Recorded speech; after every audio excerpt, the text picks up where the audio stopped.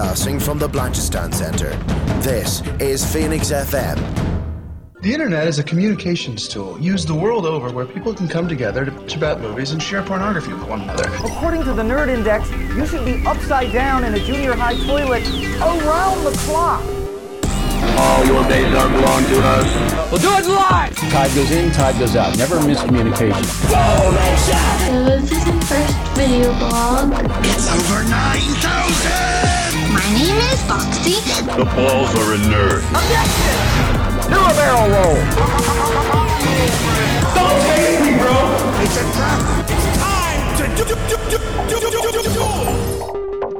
Okay, everybody, thank you for joining us today here on Phoenix 92.5 FM.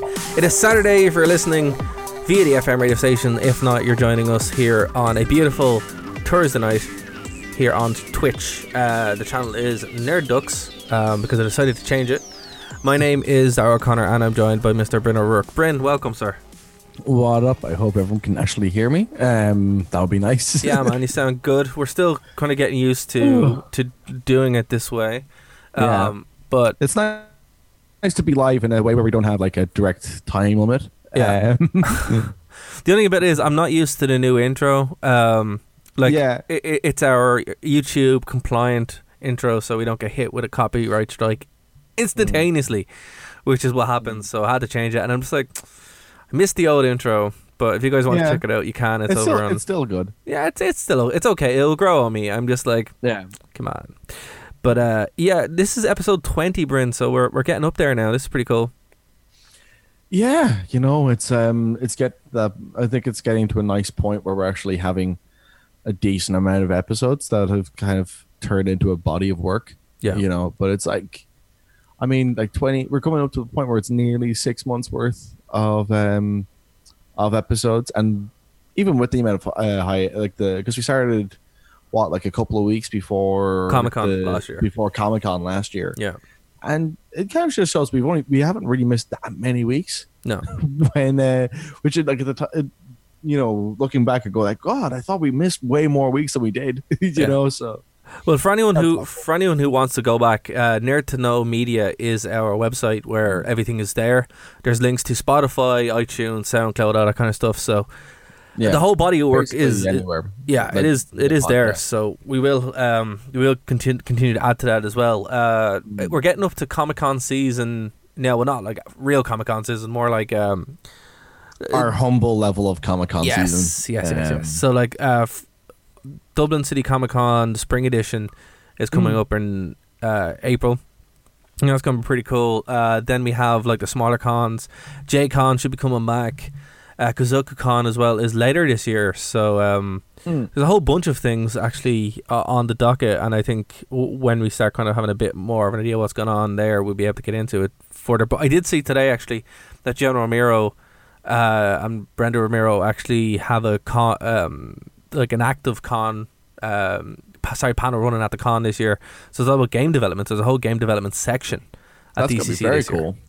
So John is doing a panel specifically on level design, and I think that's class because like that's the thing about Doom, Quake, or any kind of game that he worked on. Level design was like integral to its popularity and playability. But there were like Doom, at least like in the. At least in like the circle of friends I had that were into Doom, it was kind of like this revolutionary thing of going, wow, you can actually have like levels and have like an ebb and flow to how combat goes on. And like it's weird to think about Doom being a game that has an ebb and flow, but for that period, it definitely did. But more so even with Quake, though. I think any kind of game that he designed, it did have that kind of push to it, But it's kind of like that thing of like intense combat followed immediately by like, oh, okay, I'm just walking for a little bit just to kind of, and it's a really nice way to like it's one of those things where like it's one of the first games where like that I played where there was actually like a flow to it, But I remember also playing like some of those like side-scrolling story games from like the 80s, and my God, were they dull, because it's just like, it's like basically like doing point and click, but with 4 options instead of like 9 or whatever you would get from like Monkey Island. you know, and it's just nice to kind of play. It's nice to see like guys like that to us talk about game design, because it's just interesting conversation usually. For sure, and that's that's one thing I'm definitely going to try catch anyway, because we were very good with the panels during the summer edition, but even still, trying to fit everything in was tough. So I'm going to make that my top priority.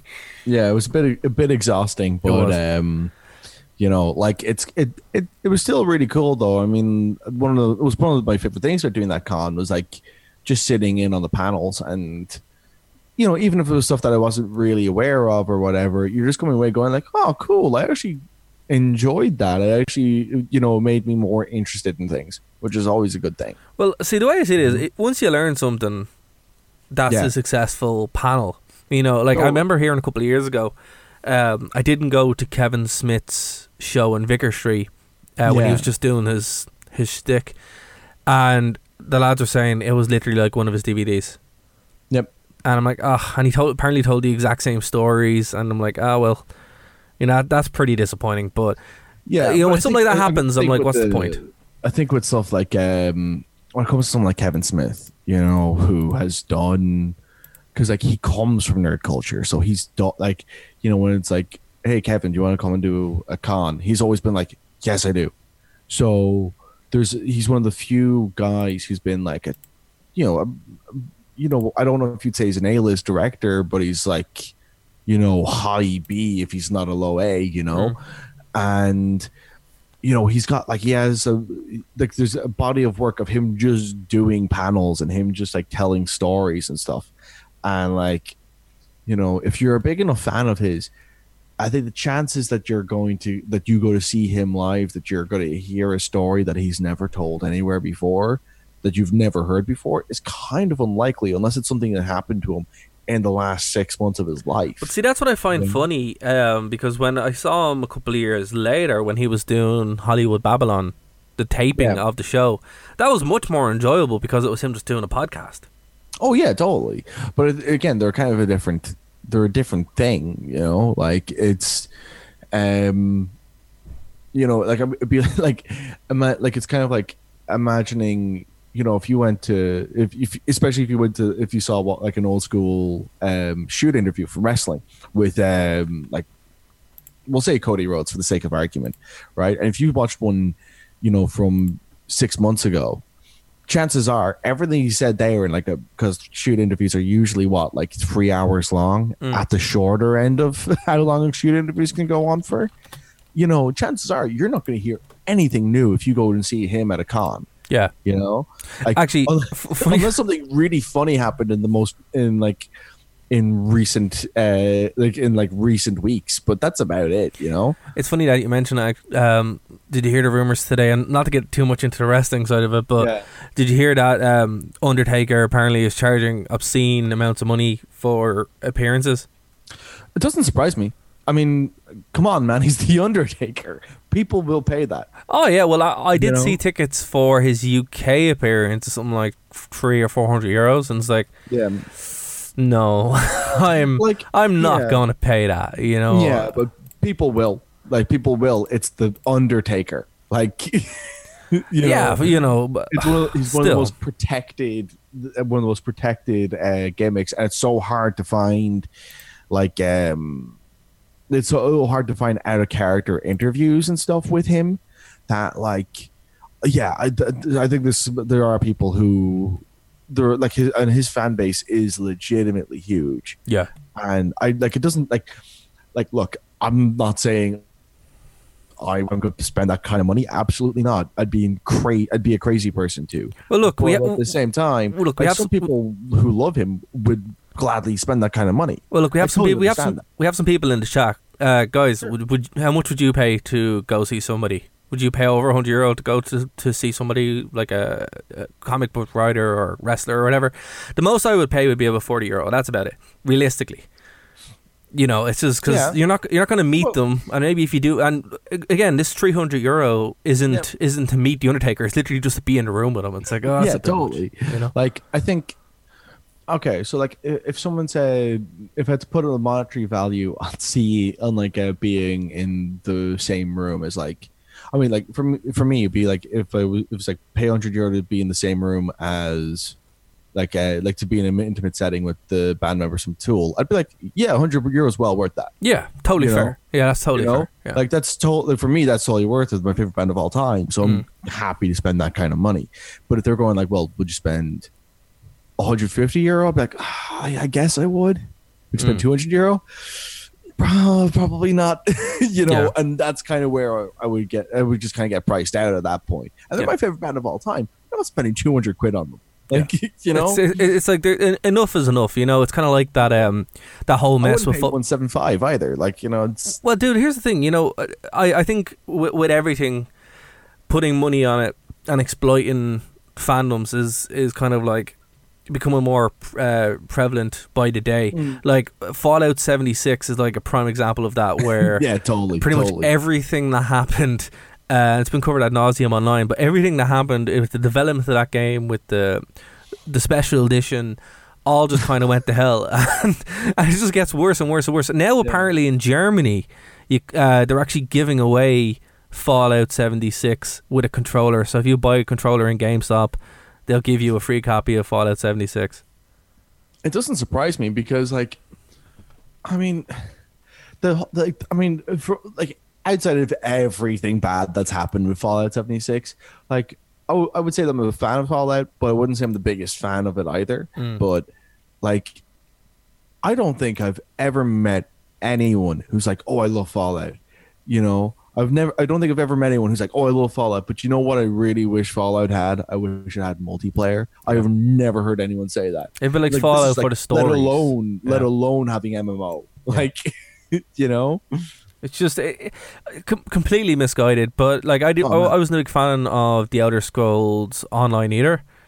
Yeah, I mean, the Elder Scrolls Online is a fine MMO. I don't think it's like, I'm not the biggest fan of MMOs in general, to be fair. But like, I mean, it's a fine MMO. I don't think it's like amazing, but I mean, I do know people who really enjoy the online aspect of it, but I'm also like, well, just like if you're that into it, just get the mods for Skyrim, because like you can go to a lot of these places in the mods. It's the same kind of thing, and like a lot of the content is already kind of like, people find ways to just shoehorn it into the mods for Skyrim, and it's kind of like, I mean, MMOs are just one thing I've never really gotten into, just because I feel like that they're usually really good single player campaigns that have been ruined by other people being there. Well, that's the only kind of MMO outside of obviously playing World of Warcraft and stuff, which I did for a while, but nothing too hardcore, was Star Wars: The Old Republic. So, yeah, The Old Republic was pretty good. It was pretty good, but it was plagued by that feeling, by two sets of connected but separate feelings. One, well, as you were saying, this is a cool story, but it's ruined by other people being here. And also, why isn't this just Knights of the Republic 3? Like, what's wrong with that? Now, we got an answer to that actually this week. We found out why there wasn't a Knights of the Republic 3, and it's because apparently even it was picked up when EA picked up the license. EA have been killing it. Yeah. Any suggestion? Like, no. And this is something that has been going on pretty much since the Disney buyout of LucasArts and Lucasfilm. So that's why we haven't got Knights of the Republic 3, because EA don't want you to have. But on that connection, there is a new. Apparently, there's no data that people play single player games. Well, here's the thing: there is a new game coming out that looks like it's going to be single player. Like, okay, like 2 or 3 different games have been cancelled, but Star Wars Fallen Jedi apparently is the one that's coming out in October. Yeah. And that doesn't look like it's going to be multiplayer. It probably will have a multiplayer element to it, but the story driven one by the creators of Uncharted was killed off there like 2 weeks ago. Yeah, and that's that was massively disappointing, because like I think when it comes to the way, like, it's interesting because there was that thing about the about Disney. They were saying that they were actually pretty happy with the way that the EA were using the Star Wars license. That's insane for so many reasons.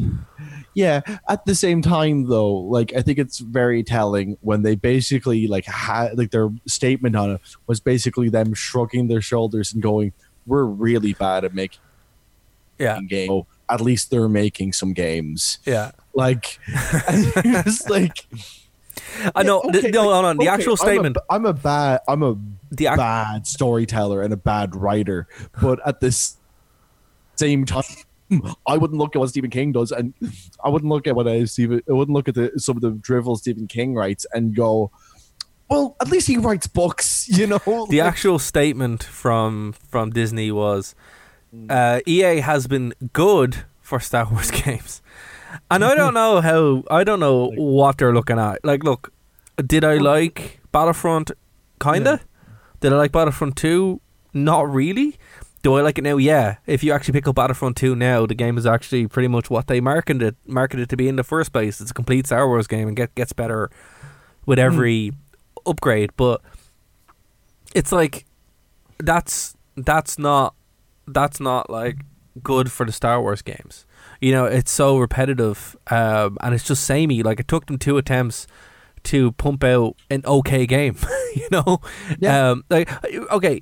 You know, one of the best things if you want to see how good Star Wars games actually were, pick up an Xbox and just go through the original Xbox library. You know, sorry for interrupting you. Are all the Star Wars games good? No, but you know, there's most of them are. Yeah, like it even has the Jedi Knight series as well, and that's probably the best one. But I mean, even if you have a PC, most of those games are on there too. Very true, on Steam. Yeah, you know, I mean, like, I'm even trying to think of games where like that's like, in hindsight, that was actually a bad game. Like, Shadows of the Empire is a game that I loved when I was a kid. Yeah, me too. But my God, has it aged badly? Like, it aged so badly. Yeah. But it has this auto aim setting in it, and like, dude, you really just are hoping he's look, Dash Rendar is super cool. Like, he is a cool character, but you're like, oh, you're playing it, and for me, you know, they pulled me in with Hoth, you know, that the first level being a Hoth. Oh man, yeah, that's so great. And it was the first time that you could actually kind of like play that at home. Yeah. But when you go back and you're just like, you know what, I'm going to play literally any other Star Wars game that has Hoth in it because the handling is so much better. But you know, for its time, and the book, it's the actual book that they released is quite good too. I don't know if you read that or not, have you? No, I never got a chance to read it. It's very good. That game was great. Like, the one thing that was really nice about that game was that like it had a really nice level of variance in it, because you like have in Hoth, like there was 2 levels in it, because like you had the snow speeder stuff, which I remember being really fun. But in hindsight, but then I remember it being really fun, and then playing going like, this is painful. And then like you actually have the level where you're playing as Dash trying to escape, and that's really fun.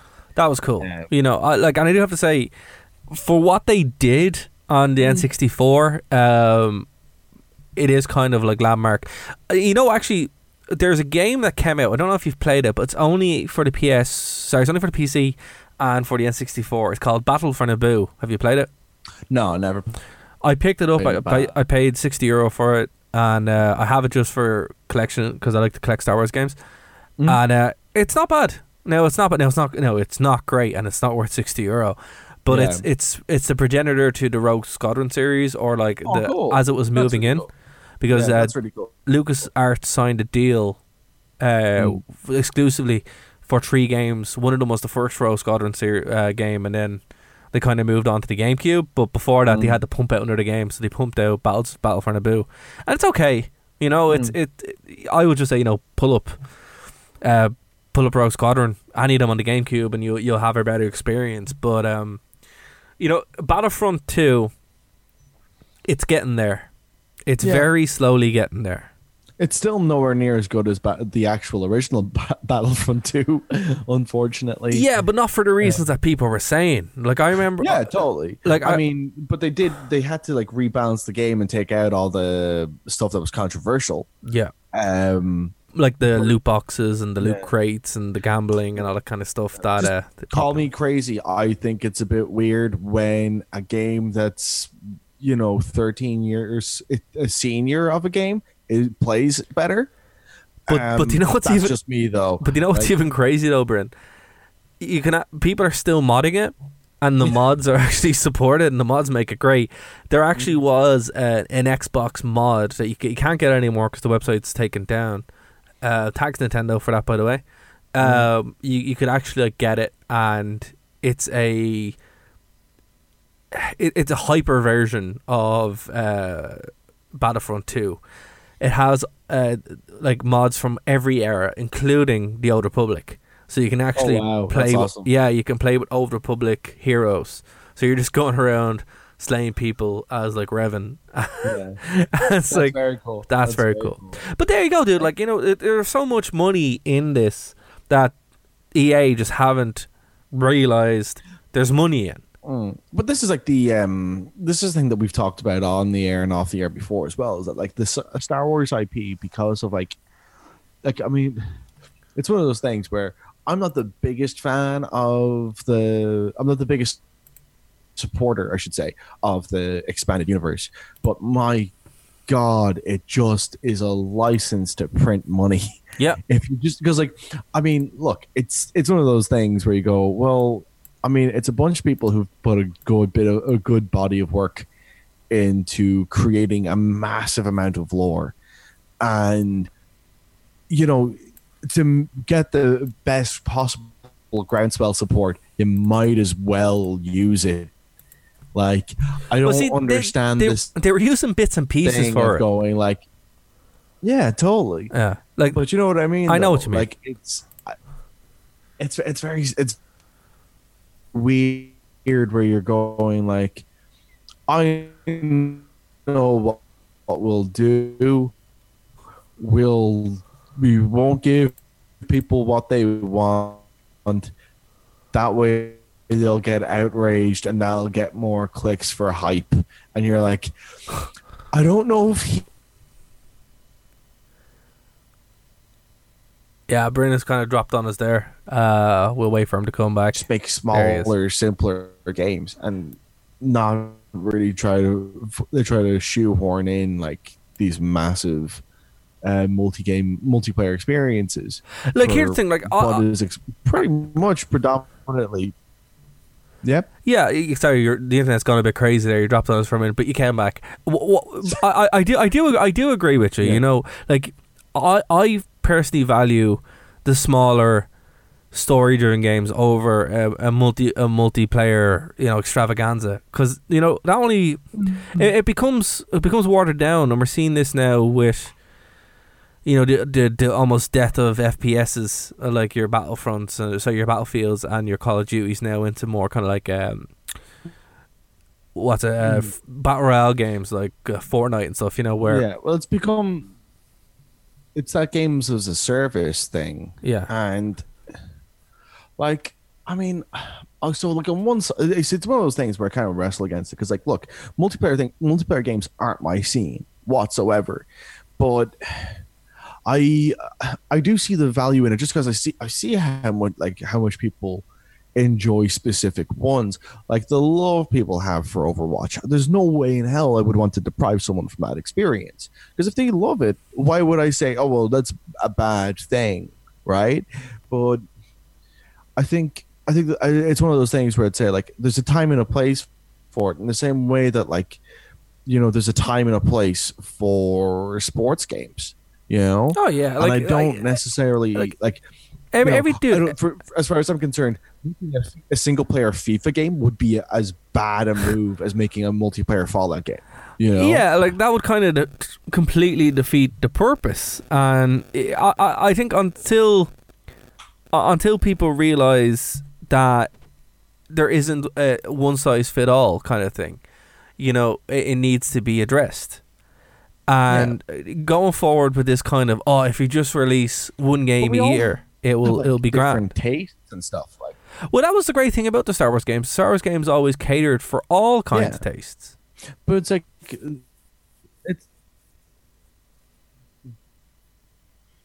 yeah, I mean, but that was also the thing as well, is that like, I think it's something that maybe this is me with rose tinted glasses, but I do feel like previous generations of games catered to more tastes because they weren't really trying to sell. Like, what was it? There was a thing that came out recently as well about Star Wars where 2 underperformed because it only sold 3.5 million units when they expected to sell 4.5 million units. And you're like, that's still an amazing amount of games to sell. 3.5 million units. Good Lord. Like, I mean, that would be you look at almost any retail, like something that sells in retail, and 3.5 million units is a good amount of sales. Yeah. Like that's something that I don't think I'll ever really understand. And I think it's like, when you look back at like, the mid to late, mid 90s to early 2000s, and you look at the kind of the variants in games that existed, like, and like even just talking about like the single player games, where you could go, well, you started off with like Spyro the Dragon, and then there was also Metal Gear Solid, and then there was also Legacy of Kain, Soul Reaver, and then there was also like Parappa the Rapper, and they're all entirely different gaming experiences. That's it within a period of what, 3-4 years? But like the amount of games, crazy. The amount of games that have come out that just are very similar, and that's one thing that like I find myself. I stream a lot on this channel because I enjoy streaming, and I think it's a cool feature to have in modern games. But a lot of them are very similar. A lot of the PS4 games are kind of the same game over and over again. But then again, a lot of the PS2 games are very similar. If you're playing... I was playing Tony Hawk's 4 there recently, and it struck me how similar to Bully it was like. But at least it had its own atmosphere and its own character. That's not something that modern games seem to have. You know the way? Yeah, well, it's weird because like sometimes it's like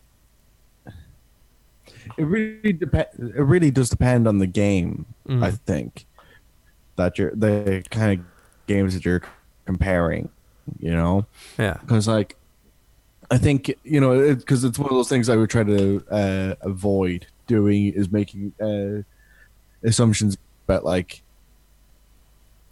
one generation was better than the other. Like there's like that infamous meme where it's like comparing Another One Bites the Dust by Queen to Girls Run the World by Beyonce. And it's like you can easily cherry pick songs that go the other way to make new music seem better than the old music. Like you put Pink Floyd's Bike up against like by Ed Sheeran, like, yeah, music from the late sucks. Like, there's no way that it's just easy to kind of make those kind of assumptions. Yeah. But I think like I don't know. I think when it comes to the way games are now as well, is that like seems to be because I mean, it's simple things like in almost any game you play where there's going to be gunplay, that the right trigger or two is going to be the firing gun. That like you're going to be using iron sights with probably R1 or the right bumper. These are things you're going to be doing. Like whereas that wasn't always the way. And yeah, like what you're saying is correct, and I wasn't trying to compare the two. I'm just saying that like for every period of gaming, it shares very similar features. And it's weird because nowadays the features that it shares are more similar than ever before. Like for example, it seems like everything's a sandbox. You know, everything has like the amount of. I find myself playing games and I'm watching a character run, and I'm like, I've seen this way too many times, you know, and it's just like I want something different. Yeah, I mean, like sandbox has really become a thing where you go like another like. Do you remember when a sandbox was a breath of fresh air? Yes, I do. Gaming, I do. Like, I remember it was a revelation from the gods, and now it's a curse. I still remember playing Grand Theft Auto 3 going, I can go anywhere? Yeah. As long as you don't go over those bridges, and then like you get your wanted level automatically becomes 4 stars, and you're like, well, I just won't do that then. Yeah. I'll just stay here. But I can go just about anywhere here. Yeah. Until like, you know, missions take you okay, cool. That's very surprising and very cool. And like, you know, that's one of those things that I find crazy about games now is that like I think especially with like the bigger publishers, they have fallen into this trap of just giving very samey experiences. Like Ubisoft is like the king of this. You know, it doesn't matter if you're playing Assassin's Creed or Far Cry or I'm trying to think what one of the other big franchise games is, but Assassin's Creed, Far Cry, Watch Dogs. Yep. Anything with Ubisoft on it is going to feel very similar. But it's not only that, man. Like, I would agree with you if it was that the case, but any kind of game, like, I'm just looking at my PS4 library here, and with the exception of the remastered games and Spider-Man, they're all very similar.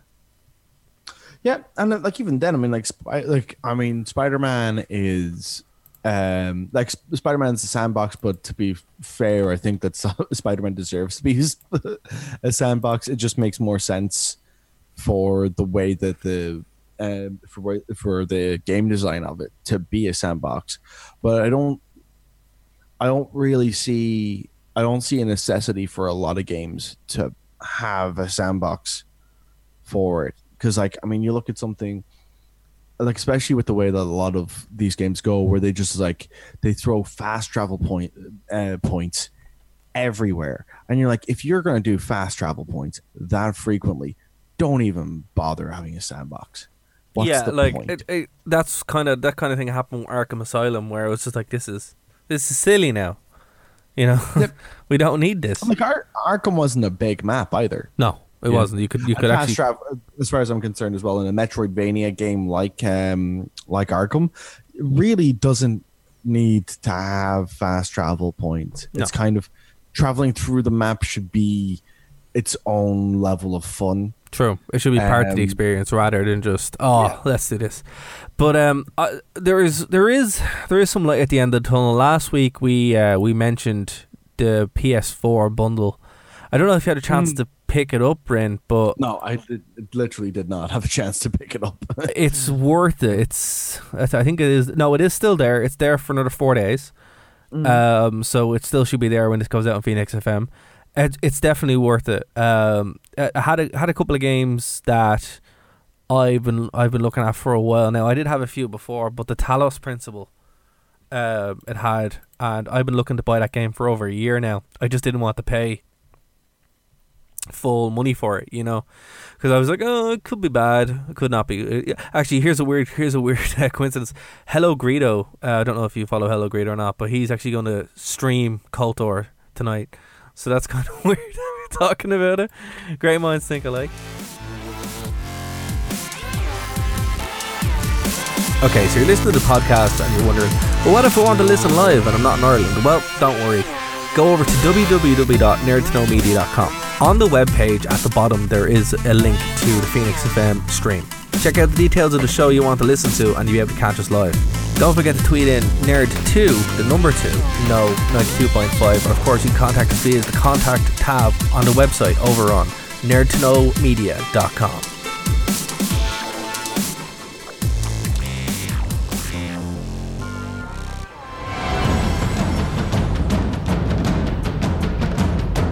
Broadcasting from the Blanchistan Centre, this is Phoenix FM.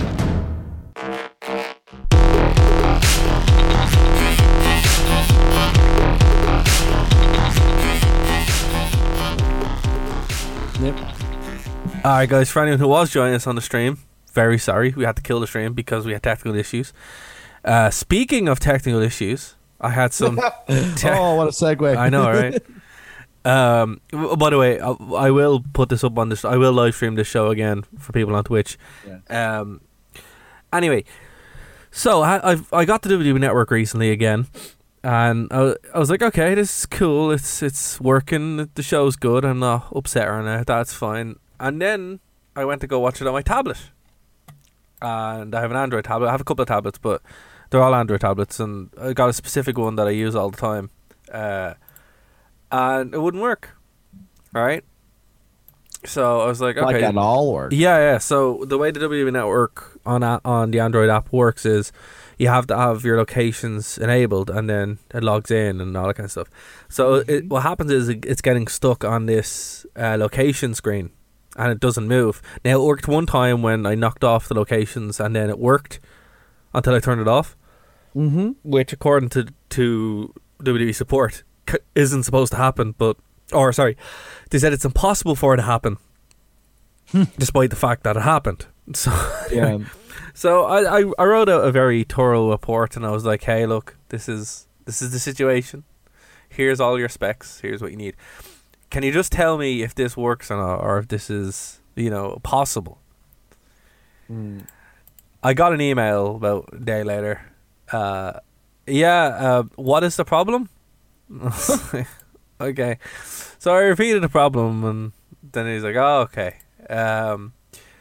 Okay, well, could you tell us what version of Android you use? And I'm like, it was already in the thing, but here you go. So I was like, okay, you know what? I'll use the live chat function. So I went in a live chat with them.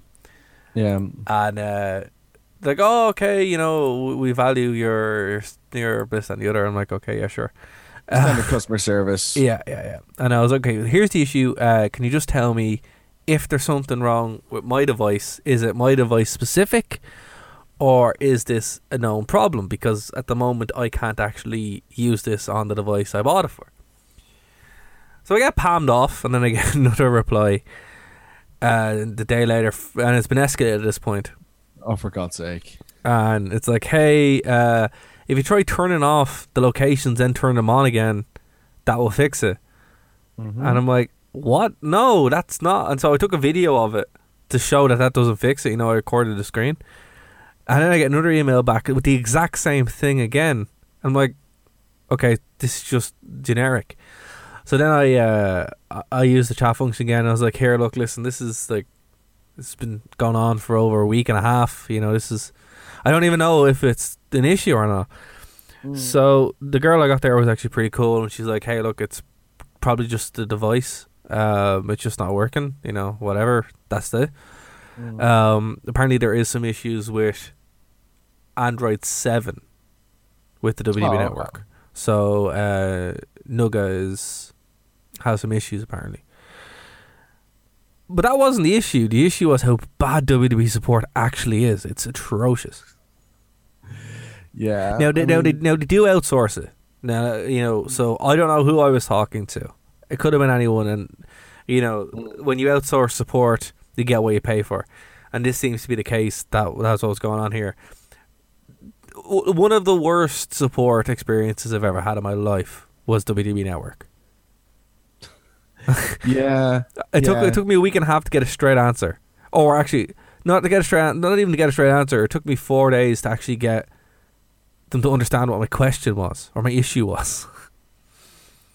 Yeah, that's not great. Yeah. That's not great. So like I've worked for like outsourced support companies before, and like, I mean, if the training they had was anything like mine, it's I'm trying to think of of an adjective that would be.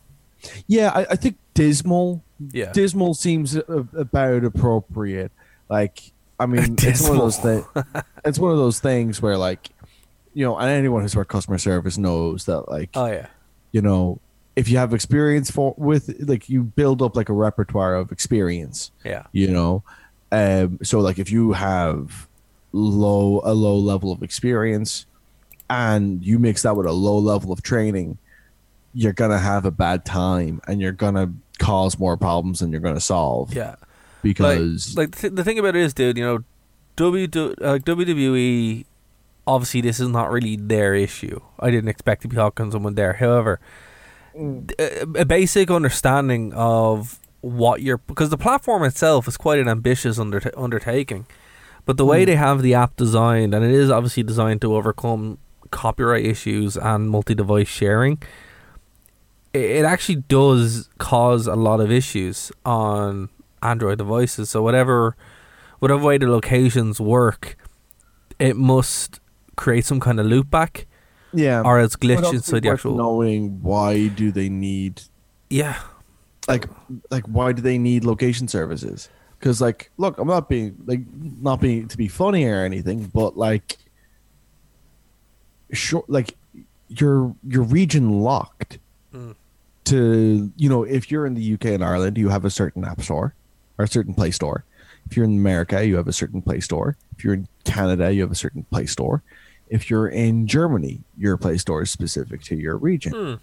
This is a known thing that, you know, certain areas have specific Play Stores. Not everyone has the same thing. Like, you can search for certain apps and they'll say they're not available in your region.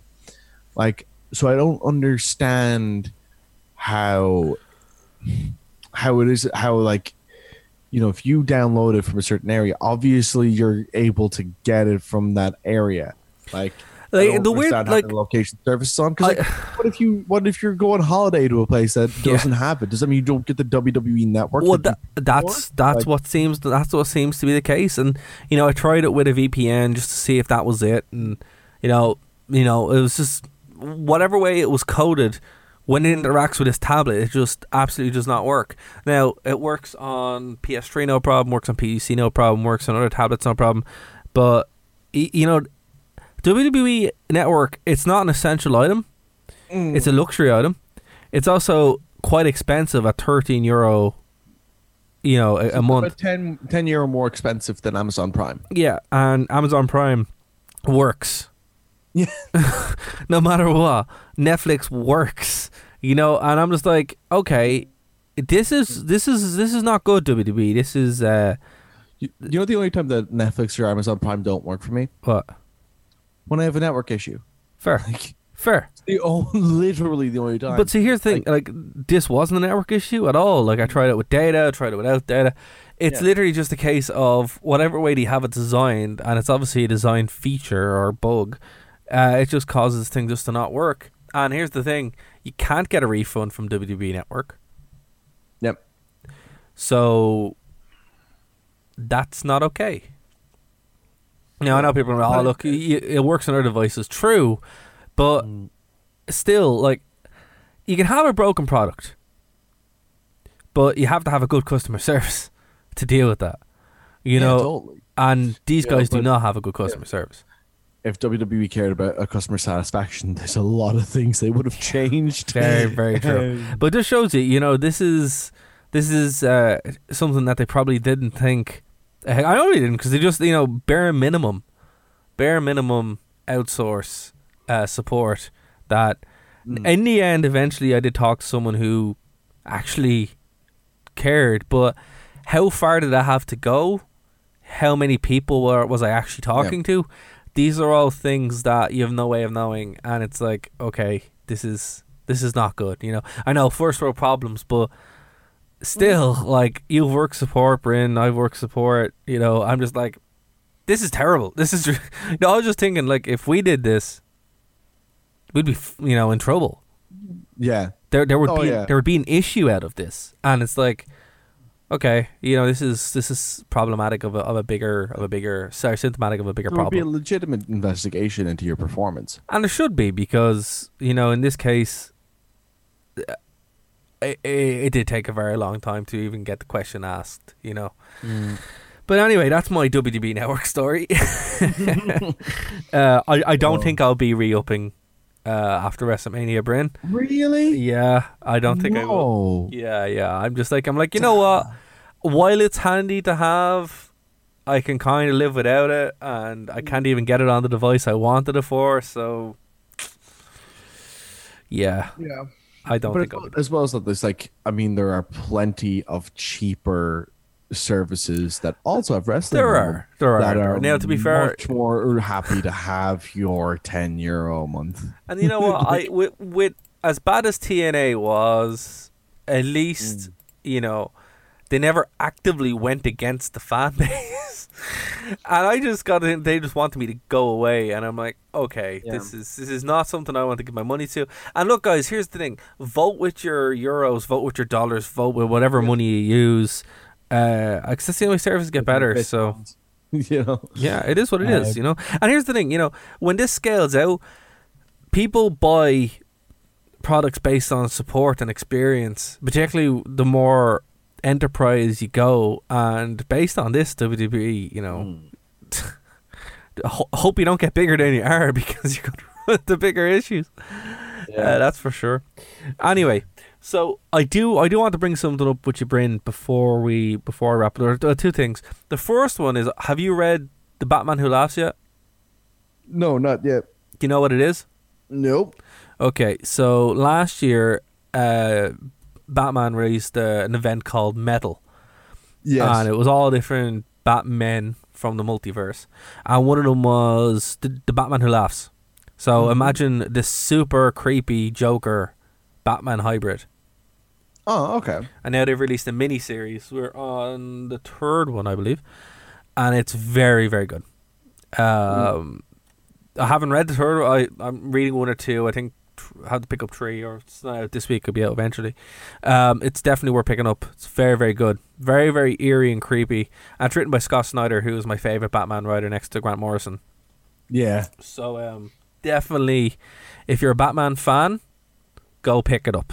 I would recommend, even if you're not a Batman fan, if you're just into something that's very, very different and out there, totally go for it. It's my comic lock of the week.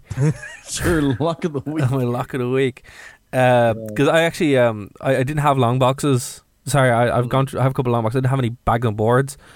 So I had like a rake of comics just going through, and I'm like, and I was going through them, updating my database, and I was just like, I actually have to read these books, because I have like 100 comics which I haven't actually read. So I was reading it last night, and I'm like, this is actually fantastic. And I'm glad that I'm experiencing it week to week, but I kind of hate reading week to week as well, because the same thing happened. Short read. Well, the same thing happened with White Knight, you know, from last year, where by the time it was finished, I lost interest and ended up watching a video going through the whole story, because I was like, I lost interest in it. But even though that was a great story too, comics suck sometimes, and that's the way it is. I'm always a much bigger fan of getting trades personally than reading week to week, just because, like, one, I prefer it as a medium for reading them. I also feel like they're better value for money. But and as well as that, like, I just feel like you get more of like a complete story. Yes, I agree there 100%. You know, whereas, like, because I used to, I mean, like, I think what broke me on single issues was Spawn. Spawn broke many things. Yeah. Spawn broke many things.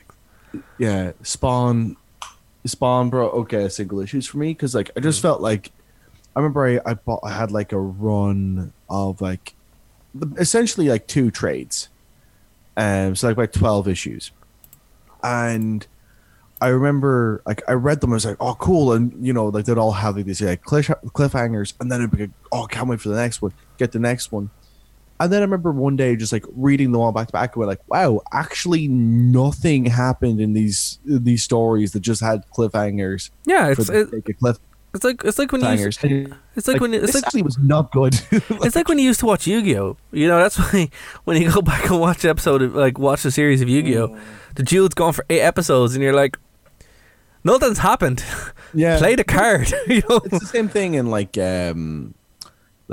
a lot of like anime, like hyper serialized anime has that issue more than any other thing in television where it's just like a cliffhanger for the sake of cliffhanger. Yeah. You know, you can watch like Yu-Gi-Oh's a really good example, but you can also you can also throw in the likes of Pokemon, Digimon, Pokemon wasn't Dragon Ball Z. Yeah, Pokemon wasn't so bad. Dragon Ball Z wasn't so bad. Digimon I didn't watch, but Yu-Gi-Oh literally.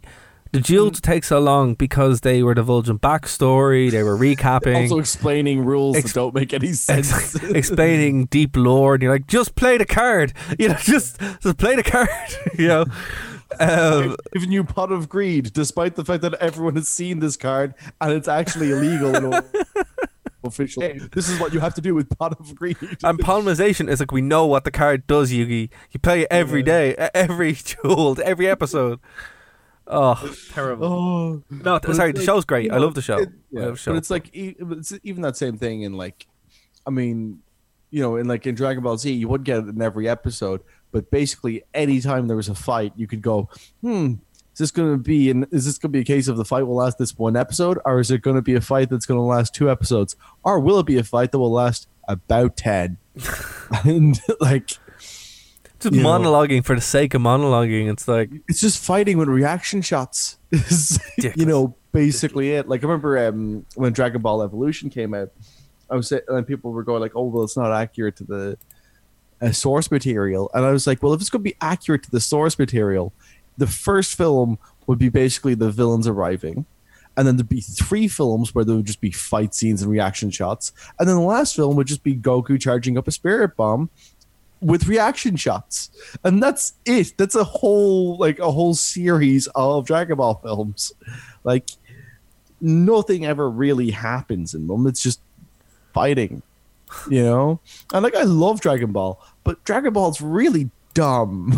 Like, oh, it's exceptionally dumb. You know? Exceptionally dumb. And it's a show I want to get into more, but I haven't got the will to put up with that just yet. So maybe the Abridged series is really worth it. Yeah, like, and it's the same with Yu-Gi-Oh, you know. But the only problem is when you watch Yu-Gi-Oh! Abridged series, watching the actual show. Yeah.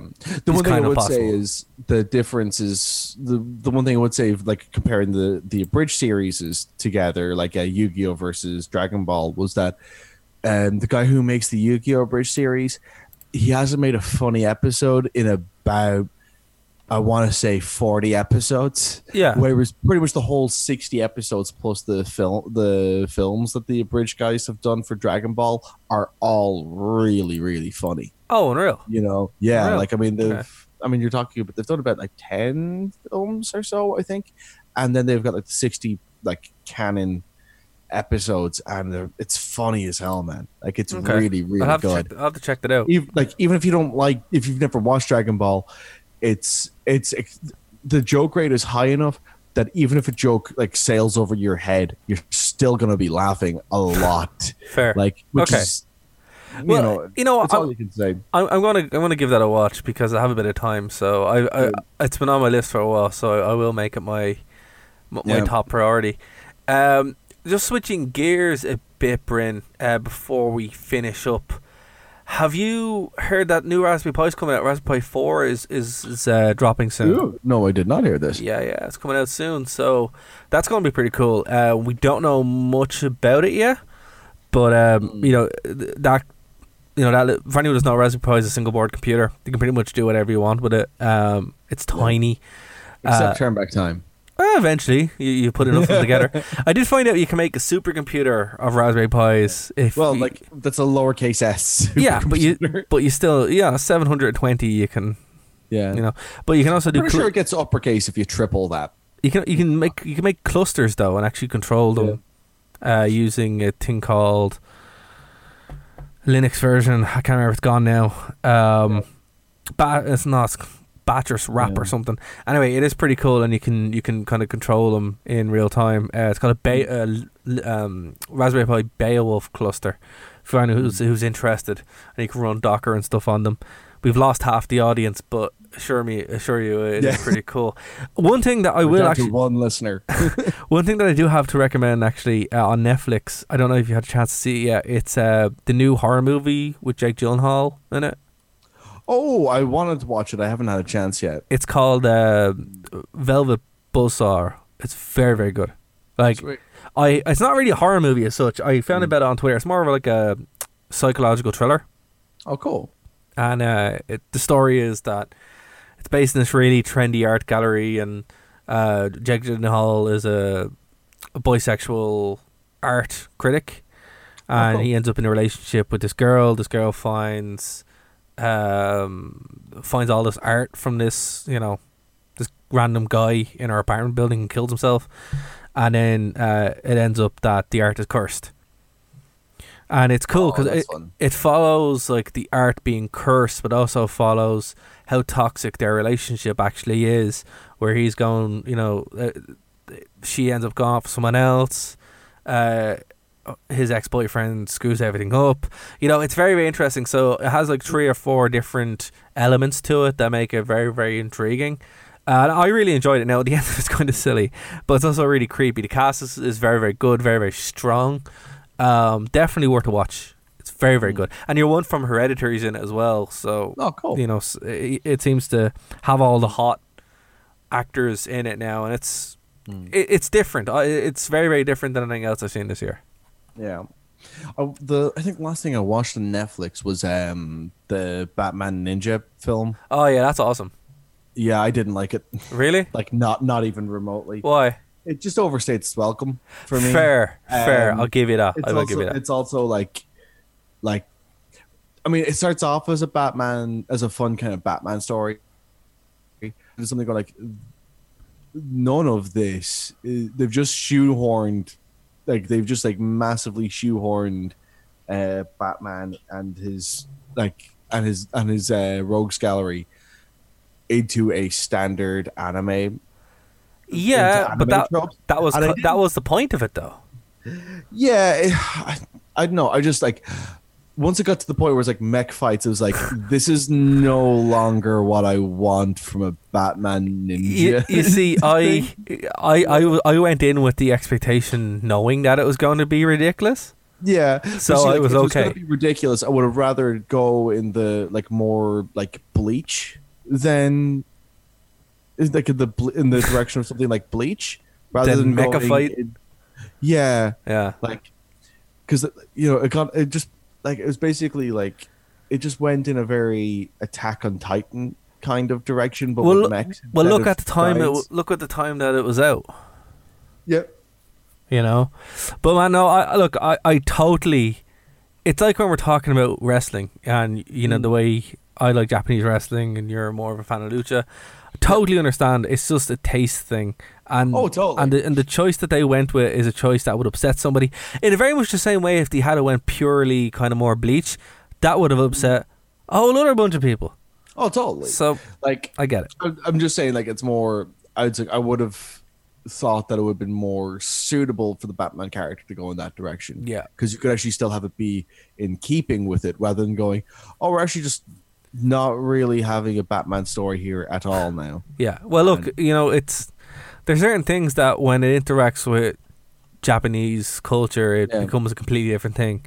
Case in point, look at the Matrix. Look at the Animatrix. Yep. A lot of that stuff is crazy. The Animatrix is supplementary. It is, but again, this is just Elseworld, man. It's not canon, so it doesn't. It doesn't matter. But it's I mean, you look at what happened when there was the Spawn anime, and it became supremely horror orientated, much more than the American books are, and to really, really good effect, and I don't know, I think it's possible to, I think it could have been a really cool thing to have a Batman ninja, but. I would have just asked for a bit more restraint than what they did. That might come. It might come again. I wouldn't be willing to throw the baby out with the bathwater just yet. Yeah. But I do totally understand where you're coming from.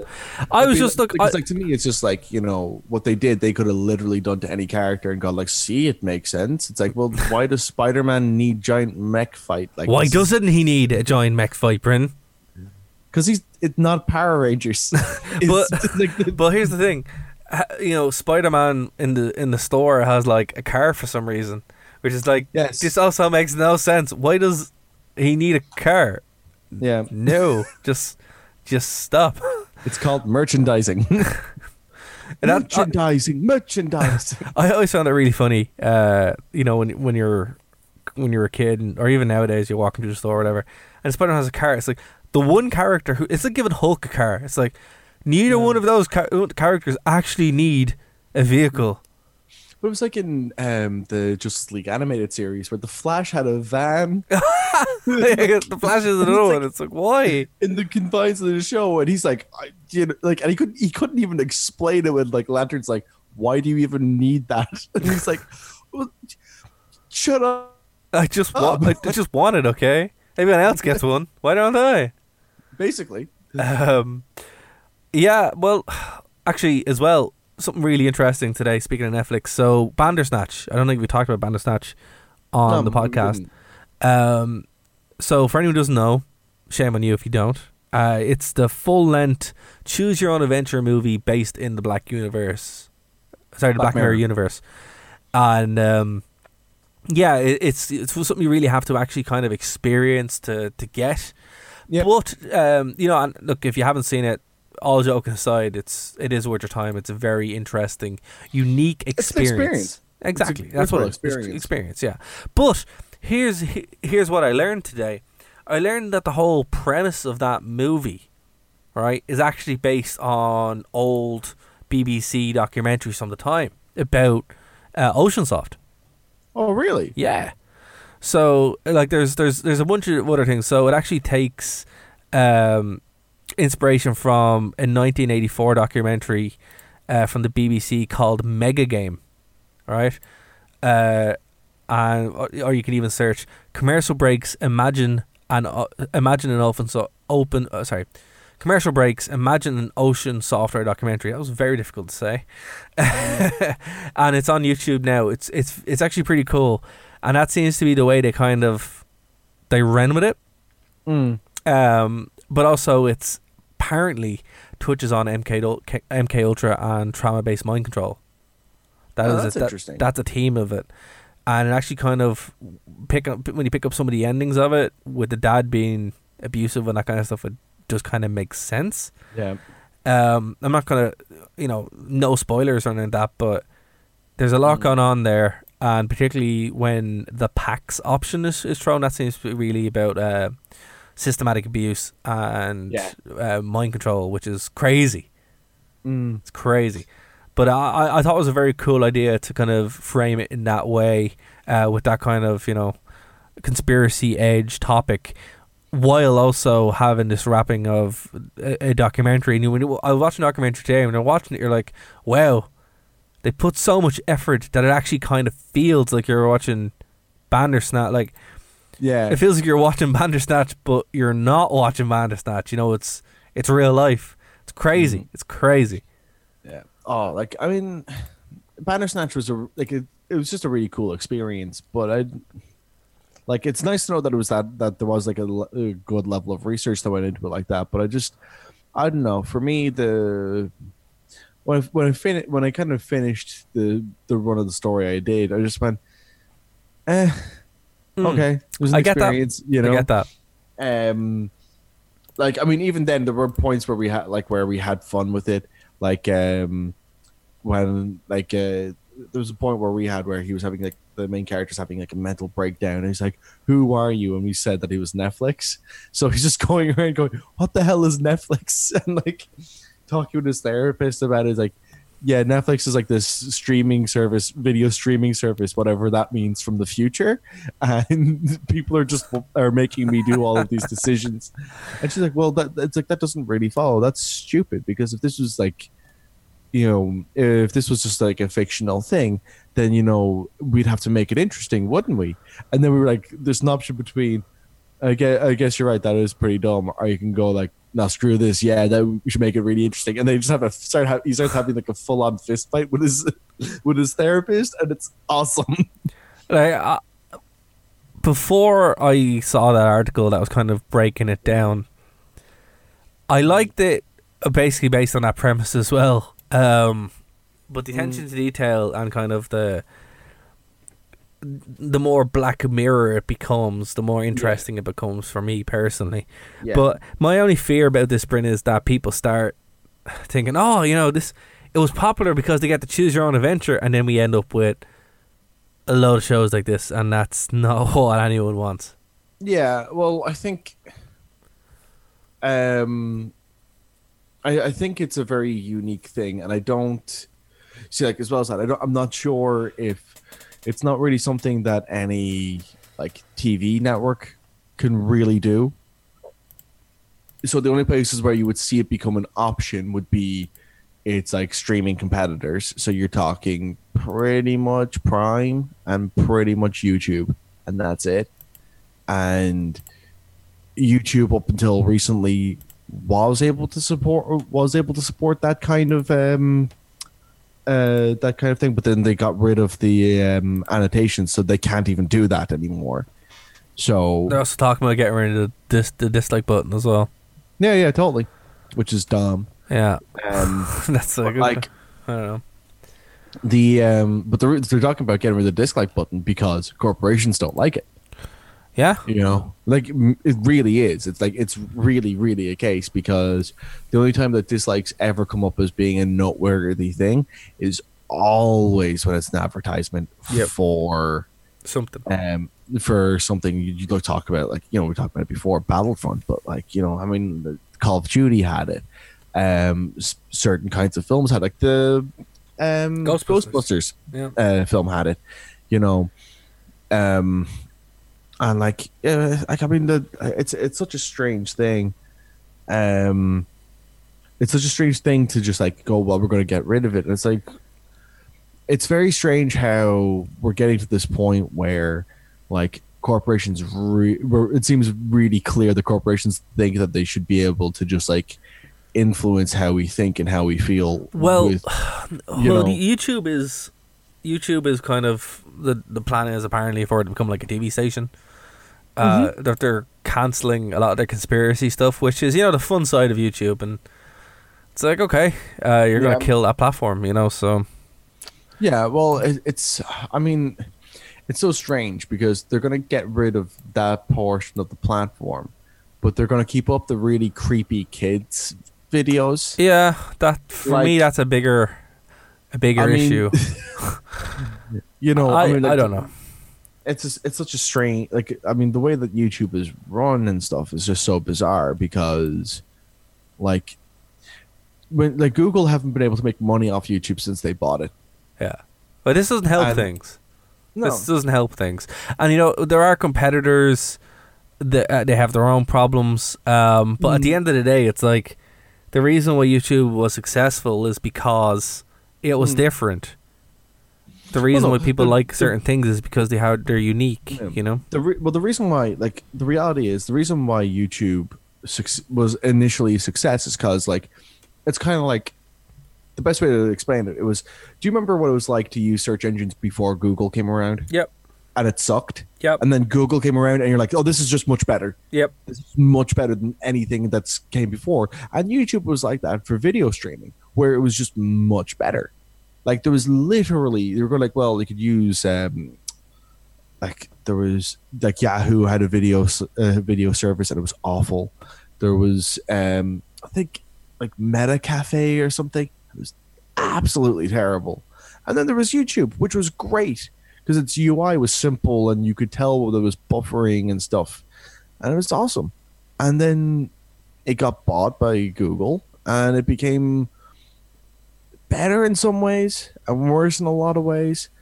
The comment section got worse and then it got better. And now it's just depressing. Like... But I mean, it's at least like the comment section actually like functions as a comment section now.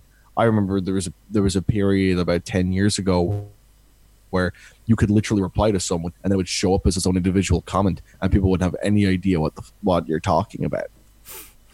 And it's just, I don't know. It's kind of sad to see, but censorship and removal are something that we're kind of seeing more and more, particularly since 2016. Where the internet became a very scary place all of a sudden. Well, I mean, for example, sorry, Brent, but for example, I've seen something that I never thought I'd see, where content is region locked on YouTube.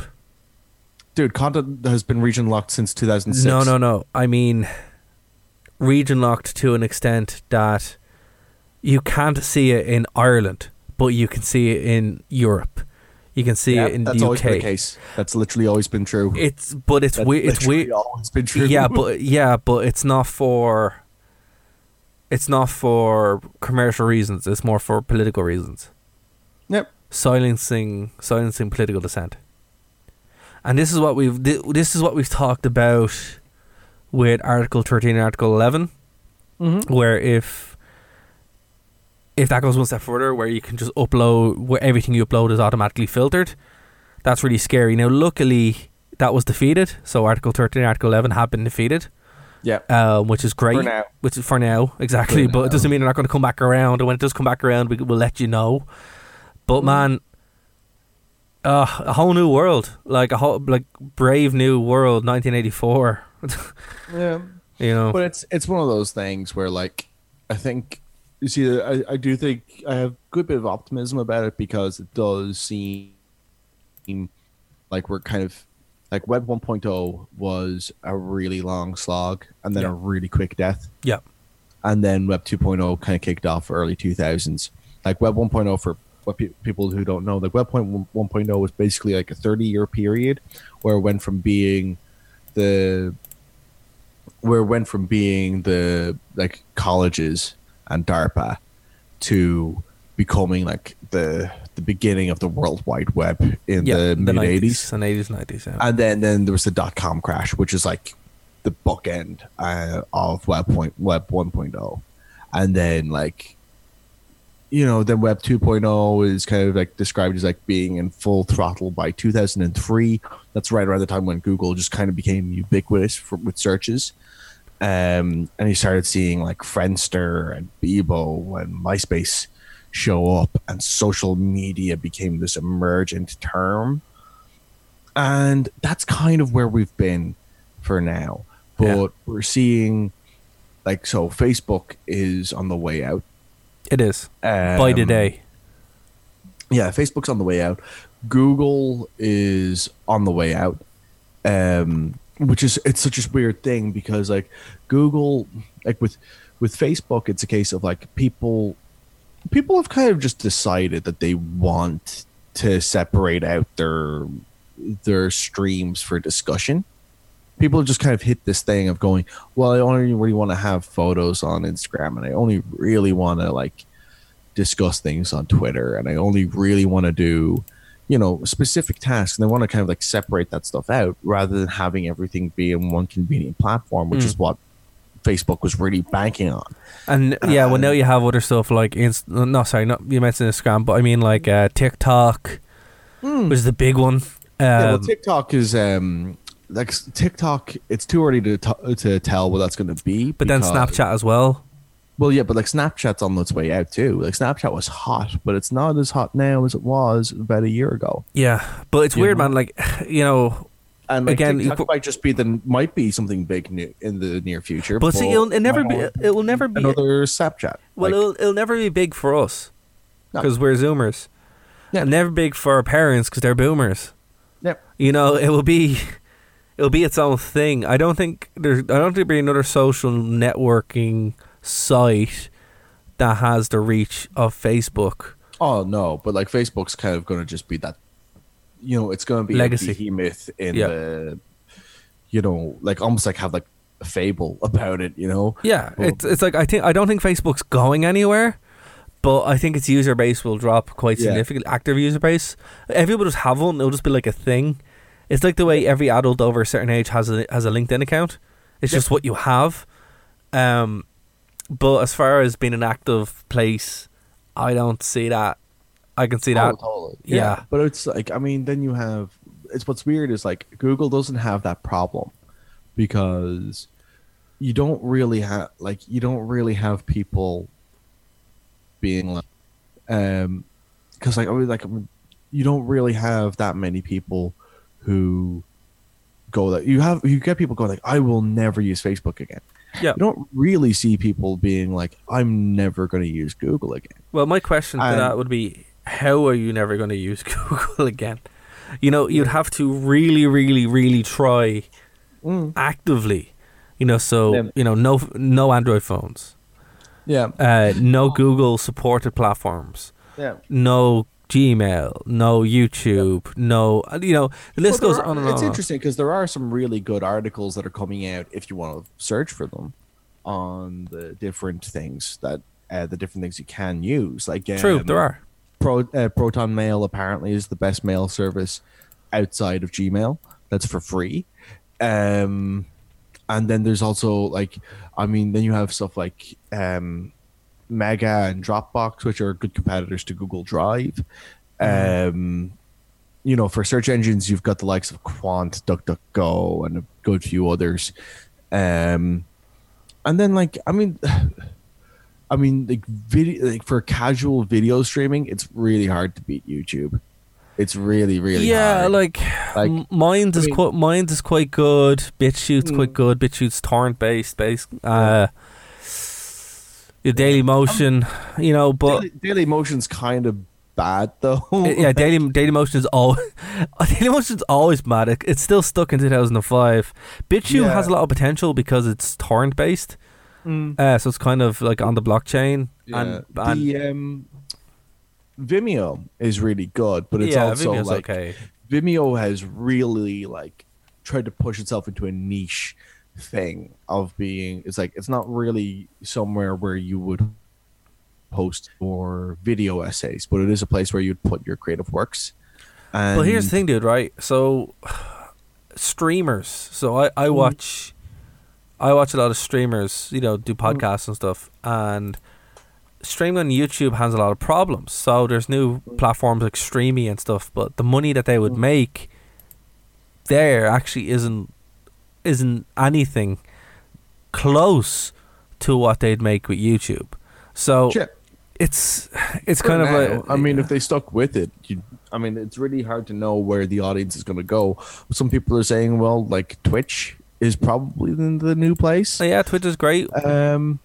Big fan of Twitch. We'll have to wait and see what happens with Twitch. But I don't think Twitch is a flavor of the month. I think it's because I remember way back when, because I used to use a lot of live streaming platforms, just casually, Justin.tv and Ustream. That was Twitch. Yeah. And Justin was my favorite because people could just create user-created channels and then just have them be whatever they wanted. Yeah. And there's one guy who would basically stream every episode of South Park ever and just dump them one after the other. There was another guy who would do Justice League cartoons one after the other, and then loads of stuff like that. And it's just great for kind of having a passive thing on in the background while you play games or whatever. And obviously for copyright, that's they kind of got screwed around, but they should, because it's it's piracy. But when it comes to, it's cool to see that live streaming is kind of hitting a really good stride now, and especially with something like Twitch, it's really cool to see it hitting a stride. Yeah, but it'll be interesting to see because that it's something like Twitch seems like it's going to be the next generation of video streaming for populist video streaming, where that's probably where things are going to go. Because I can't honestly, the way that YouTube's going and the way that it keeps making moves that just people, because the reality is if you're interested in conspiracy theories, even just from the thing of going as a hobby, it's a fun thing to learn about, in the same way that it's fun to learn about serial killers. If YouTube's gone, well, you can't do this here, guess what, this is an opportunity for something like Dailymotion to just really allow those floodgates to open. And they'll get a whole bunch of traffic. Supply and demand. At the end of the day, it's a gap in the market. Someone goes in. Yeah. And then, and it's for me, I don't understand why they do that. I don't understand why they do a lot of things that they're doing. Yeah. But at the end of the day, they're a multi-million corporation that are losing money. So it's up to them. Fix their own problems. But I think when it comes to conspiracy stuff, it's it could be a case of them going, well, we have a social responsibility because of how big the platform is to not spread misinformation. And like if that's what they're doing, congratulations on doing it in the worst possible way. You know, like personally, I believe that all ideas should be out in the open, because bad ideas get made fun of and then they go away. Yeah. Well, you say that, but flat Earth is not going anywhere. Yeah, but everybody makes fun of that, and it's hilarious. But it's not going anywhere. Yeah, so but come like, on, man. You make fun of it. Like, I mean, it's the same thing as like, you know, saying, well, you can make fun of the Westboro Baptist Church. It's like, yeah, but that's not going to make them go anywhere. Yeah, but it's not going to make them grow anyway. You know what I mean? It's like no one's but it's not an organization that's trying to grow. It's made up of like family members. Yeah, well, you know what? Then just let them be. Do their crazy. Yeah. Like, but it's one of those things where, like, you know, there's one way to handle it, and then there's one way to handle it that's probably going to be the best way to do it, and then there's like a ton of ways that are like just bad. Like, I mean, in general, like history shows that like prohibiting people from doing what they're gonna do anyway just makes it worse. Just makes things worse, you know. Like, I mean, the reality is, like, you know, not to get like too political, but like you look at countries where the likes of like drugs are legalized, and they have way less of an issue with things like addiction. You know, same with alcoholism. Same with alcoholism. Yeah, totally. You know, these things, I mean, like alcoholism is worse in places where it's like there's a more serious issue where it's banned, because you know, like when it comes down to it, it's usually the worst possible people that are in the situation of going, well, this is how I'm going to make money for myself. You know, like very rare you find a good, honorable person who's like, you know what I'm going to do for an honest living? I'm going to cut and make cocaine.